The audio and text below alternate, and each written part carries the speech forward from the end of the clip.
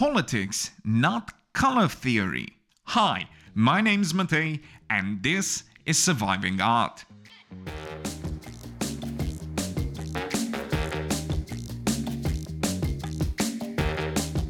An interesting article popped up a few days ago on ArtNet, stating that the predominantly red or blue monochrome artworks sell for considerably higher prices than all the other colors of the rainbow.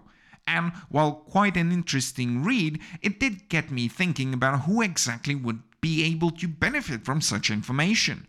The article itself talks about various auction sales, and even the image they decided to pick for the article's thumbnail is a silkscreen self-portrait by Andy Warhol. Makes sense, it's ArtNet after all, and its target audience is more the gallery owner and/or collector than an average aspiring artist like you or me.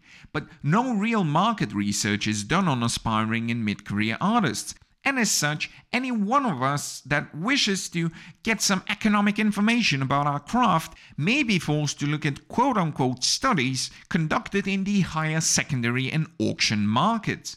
The problem is, the primary, so direct market, and lower secondary market, small galleries trying to sell your stuff for €300 or so, are nothing like the higher markets. If in the lower markets art is sold on the pure basis of being aesthetically pleasing, the higher prices of already established names in the art world demand a more complex scheme of evaluation. Art above 10k or even as low as 1k, depending on where you are, has to be evaluated on the merits of its potential value in the future. And politics matter much more than what color the artist used.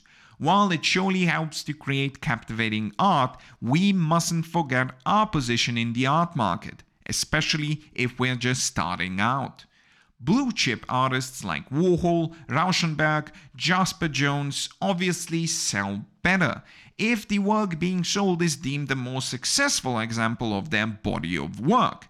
Even the difference of a few shades of grey can actually be a deciding factor if a work sells or not. I'm quoting Lot 44, a Jasper Johns numbers painting from his heyday, 1960 to 1965, gets bought in. Despite the fact that Johns is the most expensive living artist, Bear explains why it didn't sell. Some people think that Jasper's signature color is grey and the painting is black. Plus, it's so dark that it's impossible to see the numbers. This is a quote from Sarah Thornton's wonderful book, 7 Days in the Art World. Check it out in the link of the podcast if you like. Now, but the problem is, the same factors just don't apply to anyone starting out, or even at their mid-career stage, because due diligence hasn't been paid yet. Meaning they just haven't been around the art scene long enough to show their devotion and commitment to the profession.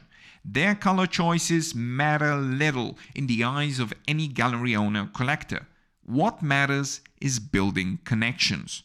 We should take care in assessing what information applies to us and what is absolutely irrelevant to the current stage of our careers. Color preferences are trends, unless the whole point of your art is a certain color, like Yves Klein's work, for example, but at best they serve those that assess and sell on the highest markets in the art world.